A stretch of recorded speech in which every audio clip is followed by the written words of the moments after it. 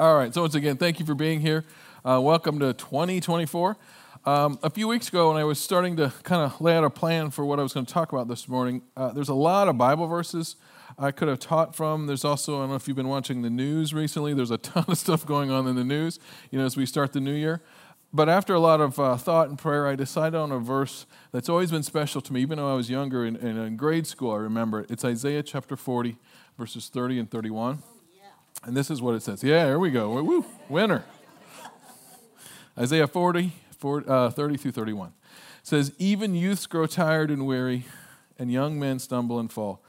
But those who hope in the Lord will renew their strength.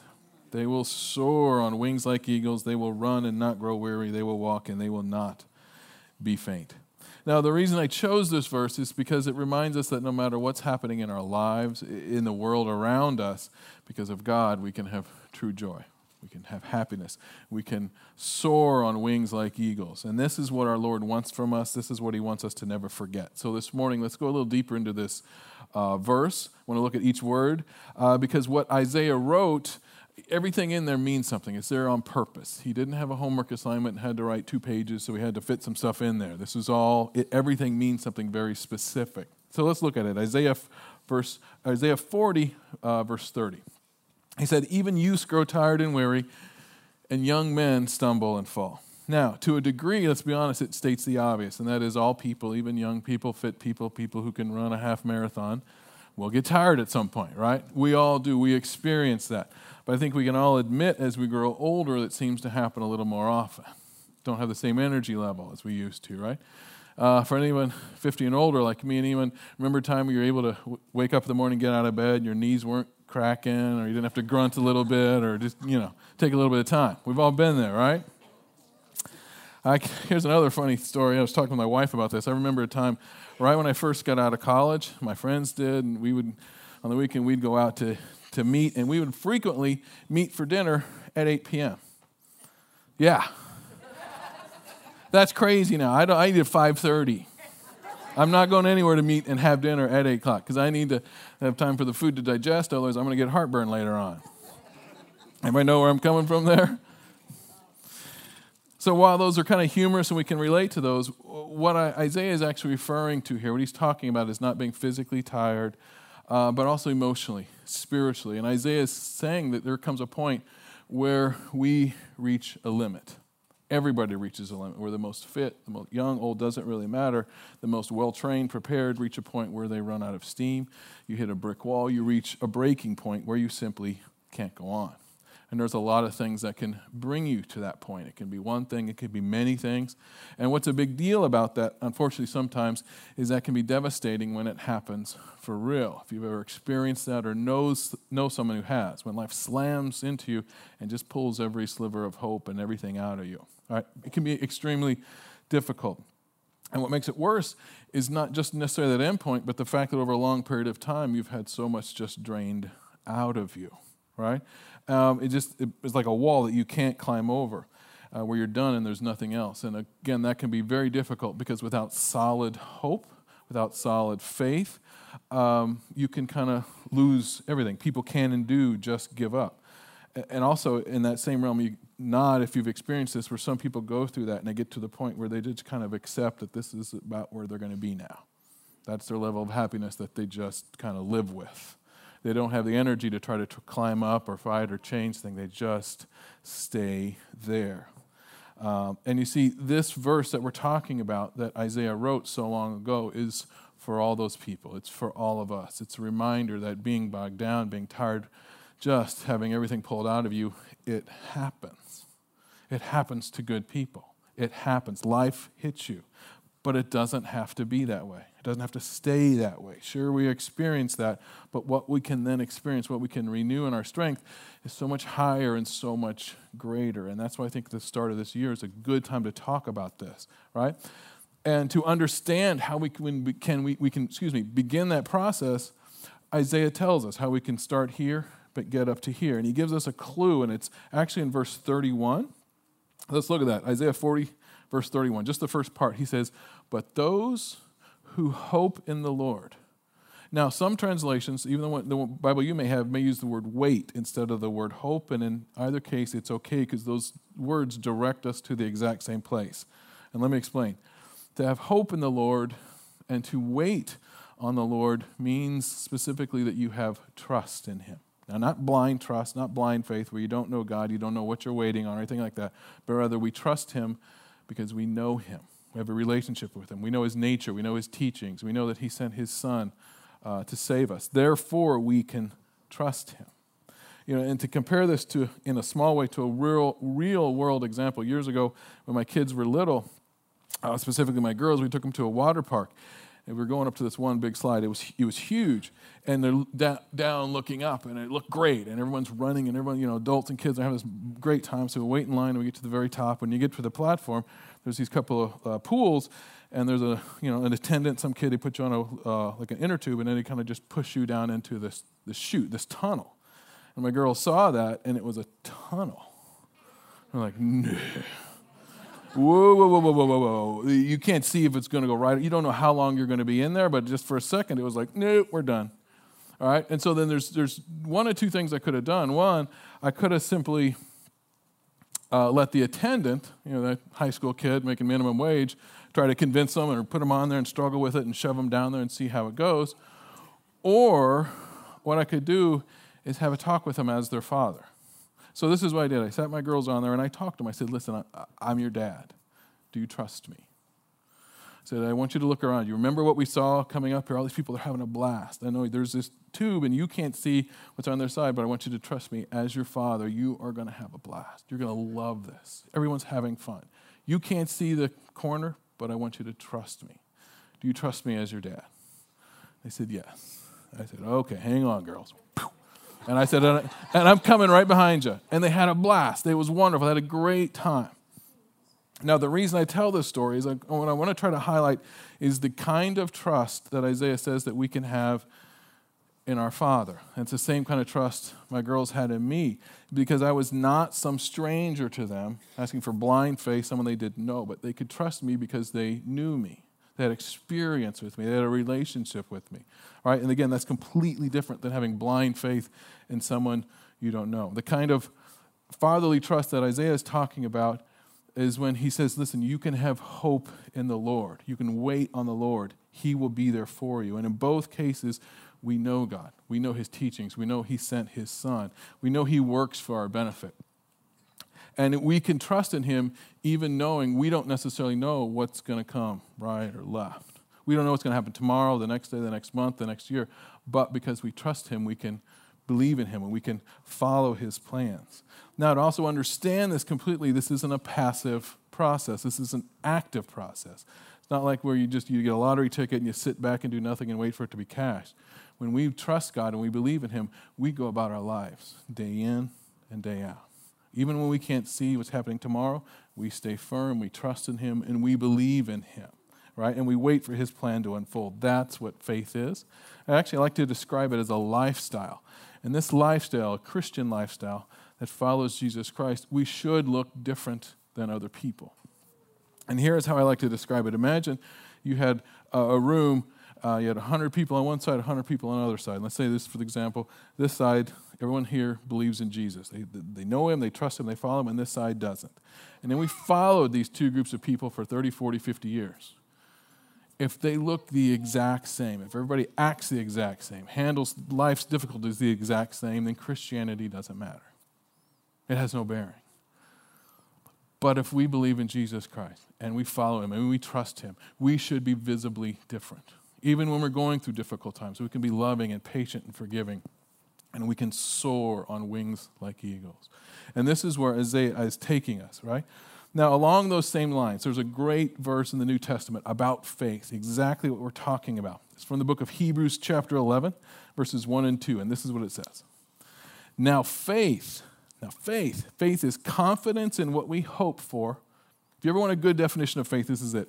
Confidence in what we hope for, assurance for what we do not see. This is what the ancients were commended for. So this verse makes it very clear that faith is confidence, it's assurance, it's tangible, it's real, it's palpable, but even though we don't see God face to face. We can't necessarily see what's happening next week, next month, or next year, but we have faith. We trust in God. Now, verse 2 goes on to explain, it says, this is what the ancients were commended for. And what this is referring to, this is actually really cool, talking about the big names in the Old Testament, and this is going to sound familiar, of people that acted out in faith. They followed God even when they didn't have any idea how it was going to work out, but still they did. They trusted God, and God's plan worked out, benefited the world. So the rest of Hebrews 11 talks about this, so we're just going to hit some of those verses to highlight it. So Hebrews 11, then 7, 8, 17, 20, and 30. And this is what it says. So verse 7. By faith, Noah, when warned about things not seen, in holy fear built an ark to save his family. Now, this is kind of the way my mind works. People say, and I kind of think like Jerry Seinfeld in a way. I can imagine when God told Noah, you need to build this boat, this ark. He was thinking, okay, you mean like a canoe, right? Something like this. God's like, no, I'm talking something like the Titanic, something huge. Noah's like, yeah, but there's no ocean anywhere near here. Well, I want you to trust me. I want you to build this. So what did Noah do? He built it. He built it. He trusted God. And in verse 8, by faith, Abraham, when called to go to a place he would later receive as his inheritance, he obeyed and went, even though he didn't know where he was going. Quick synopsis. What happened was God told Abraham, listen, I know you're comfortable over here in a place called Ur. I want you to go that way. Just trust me. Take your family, everything. Just go. And Abraham went.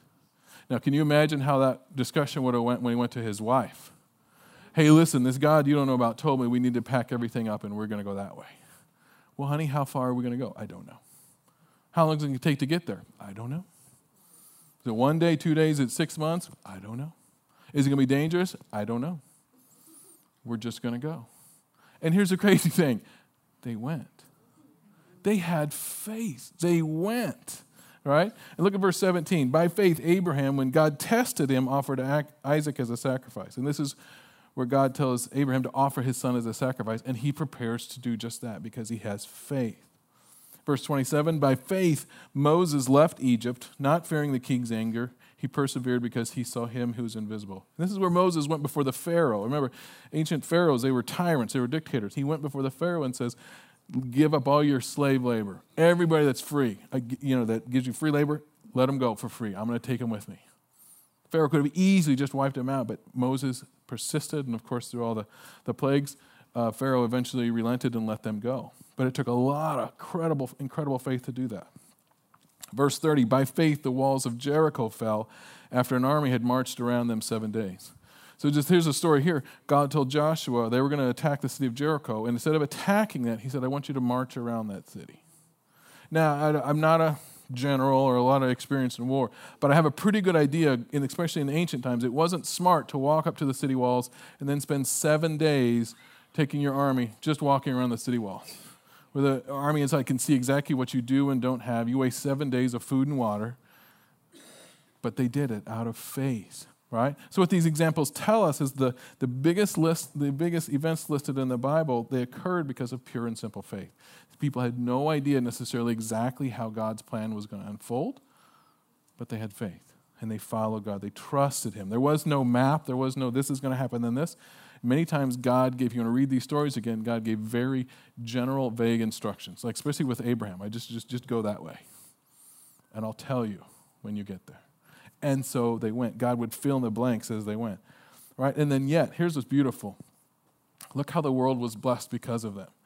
And how much more do you think their faith caused them to soar when God's plan unfolded, exactly like he said it would?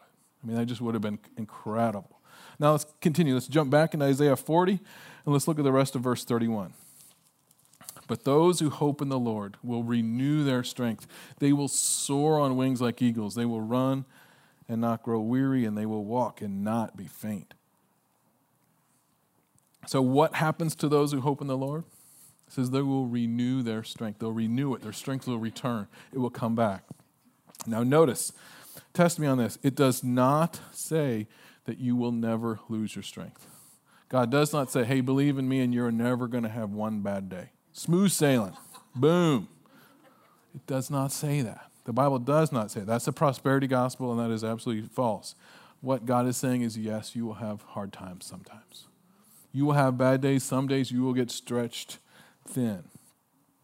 But if you have hope, if you have faith, if you trust in me, I will renew your strength. I will be there for you. You will soar on wings like eagles. And one of the many things that I love about Jesus, and there's a lot of things, but it's the way he spoke to people, and the words he specifically used. He did not speak as someone who was like on some golden throne talking down to everybody. He spoke to people as someone who understood them, what they were going through, right? That he knew exactly how we feel. He understood we have good days, we have bad days, and he doesn't hold it against us. He doesn't come down hard and say, why don't you believe? Why are you struggling today? He doesn't do that. Rather, he comes as a loving Savior and time again says, I came to help you, to save you, to give you a better life. I came for those who are stretched thin, who have no hope. I've come to help you. And these are his exact words. He said in the book of Matthew 11, now, as we read these, I want you to put your mind, imagine someone who's lost and pulled thin and just has nothing left. This is who he's talking to. This is what makes these words so much more beautiful when you understand where he's coming from. Matthew 11, 28 to 29.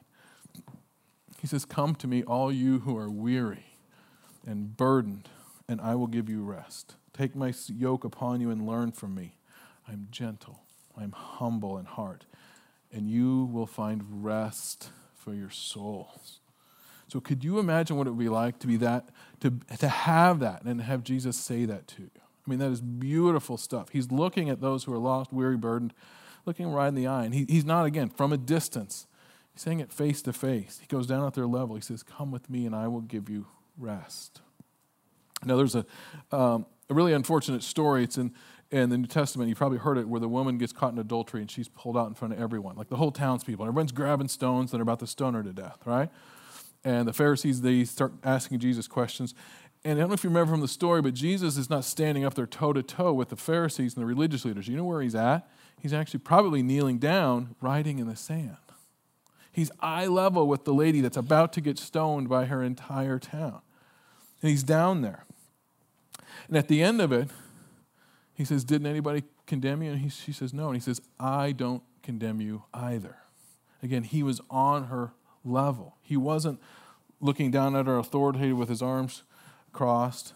And sometimes to really appreciate Jesus Christ and how great he is, the gift that he is, you almost need to know what it's like to be lost. Really lost.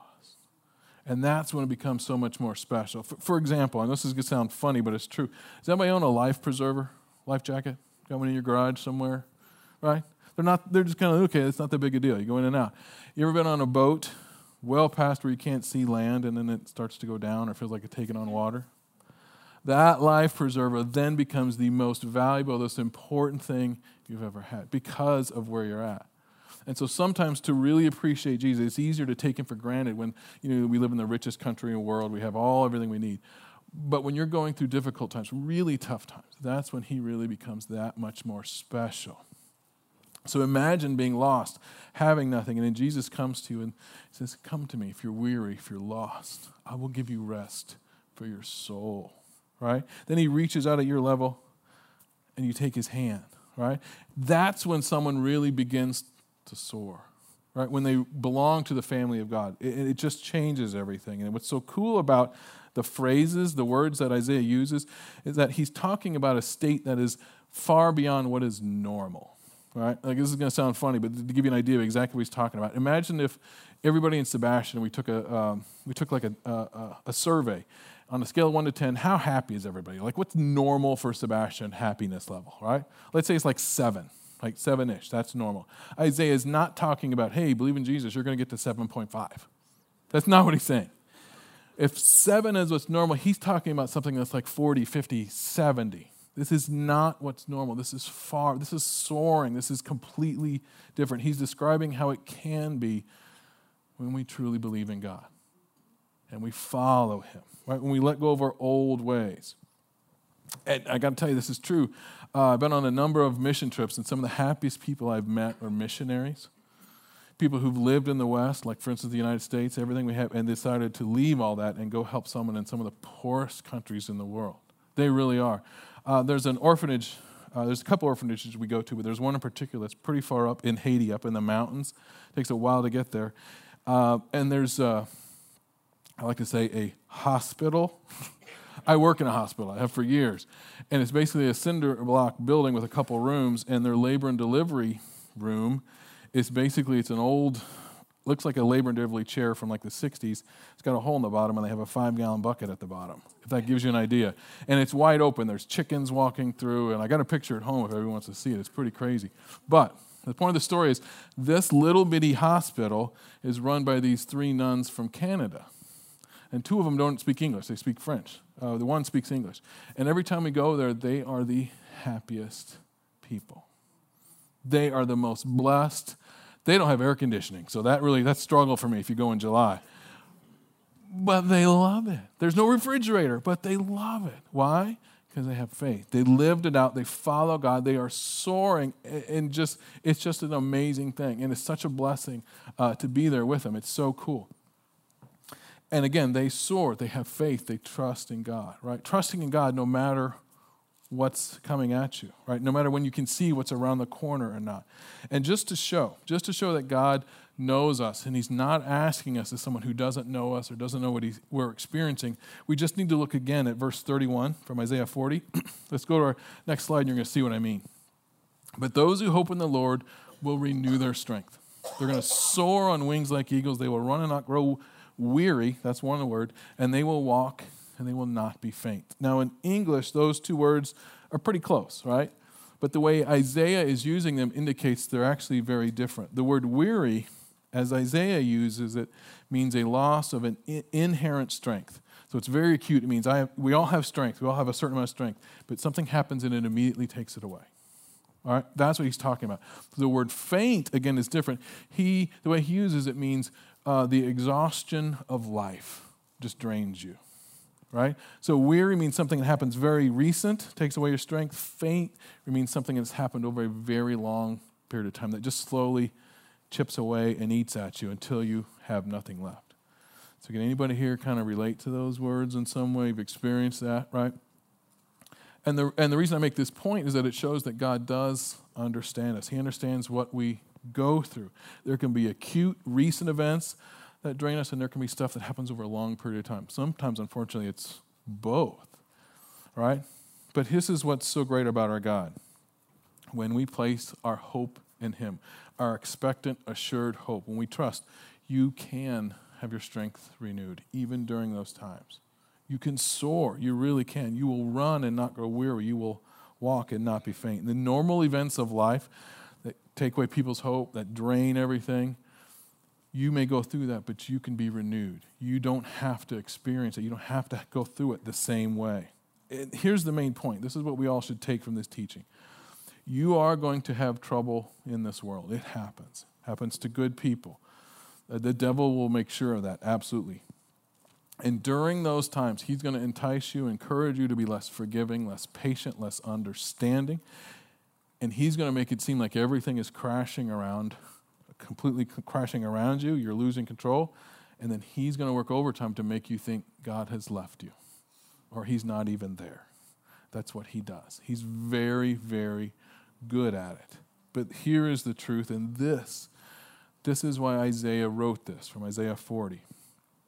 God created each one of you on purpose. He created you. No one here is the result of an accident or a random set of events. God created you on purpose. He knows you. He created you out of love. But with the devil's help, we brought sin into this world, and yet we continue to do all kinds of awful things to each other. Just turn on the news, right? It happens. But in spite of all that, God is for us. He sent his son Jesus to save us. Our God is patient. He is kind, and he will help us through that. And having said all that, I want to say that we can have a better life through Jesus Christ, but it's more than that. So here's what I want you to picture what I'm about to describe. Imagine if it wasn't just Sebastian or Florida, United States, but the whole world. Imagine everybody the world over believed in Jesus Christ, but also followed him. I mean, like just nailed it. Imagine what would happen to all the news organizations. There'd be nothing to report.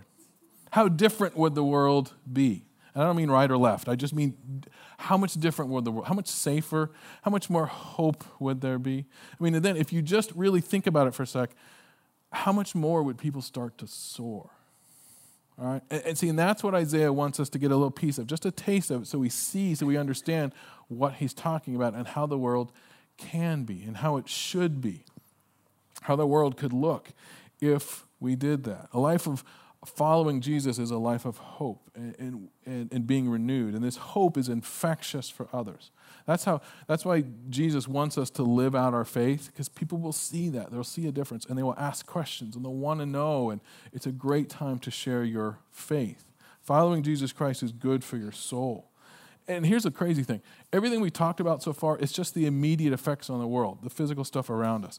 We haven't really we barely touched on salvation, living forever in heaven, where there is no sorrow, there is no pain, no one gets sick. Right? Now throw that in, and now you can really see where Isaiah is taking us. Right? It's all encompassing. And most importantly, these words are meant to reach out to people who are lost, who have no hope, and to draw them in, to tell them there's a better way. This is the kind of God we have, and we are very blessed. So this is what I want to do now. We want to say a prayer together, and in this prayer, let's pray for an increase in faith, in trust, so we can soar on wings like eagles. And then through our lives, how we live, we can bring hope to other people who don't know Jesus. Okay? Now also in this prayer, we always do this. We want to give the opportunity to anybody who doesn't know Jesus Christ. We want to give you the opportunity to ask him into your life, to give your life over to him. And what we're going to do is we're going to say the sinner's prayer, and all you have to do is repeat the words that I say. You can pray right along with us. Okay? Let's bow our heads and let's pray together. Father, I believe in your Son, Jesus Christ. I believe he died on the cross for my sins, and I believe that you raised him from the dead. And today I ask Jesus to come into my life and to make me new. I ask him to forgive me, to save me, and then to guide my steps for the rest of my life. Father, today we also pray that you would increase our faith and our trust in you. Help us to lean on you for all things. When we go through difficult times, remind our hearts that you are in control and that you have a plan. And you're always working for our benefit. Help us to soar on wings like eagles. Father, help us also to be kind, gentle, patient, and humble. And as we go about our lives, guide our steps. Lead us to people who don't know you and your Son, that we can share the hope that we have in him. And finally, Father, we thank you for the life you've given each one of us. We thank you for your church. And most of all, we thank you for sending your Son, Jesus Christ. And it's in his name we all said, amen.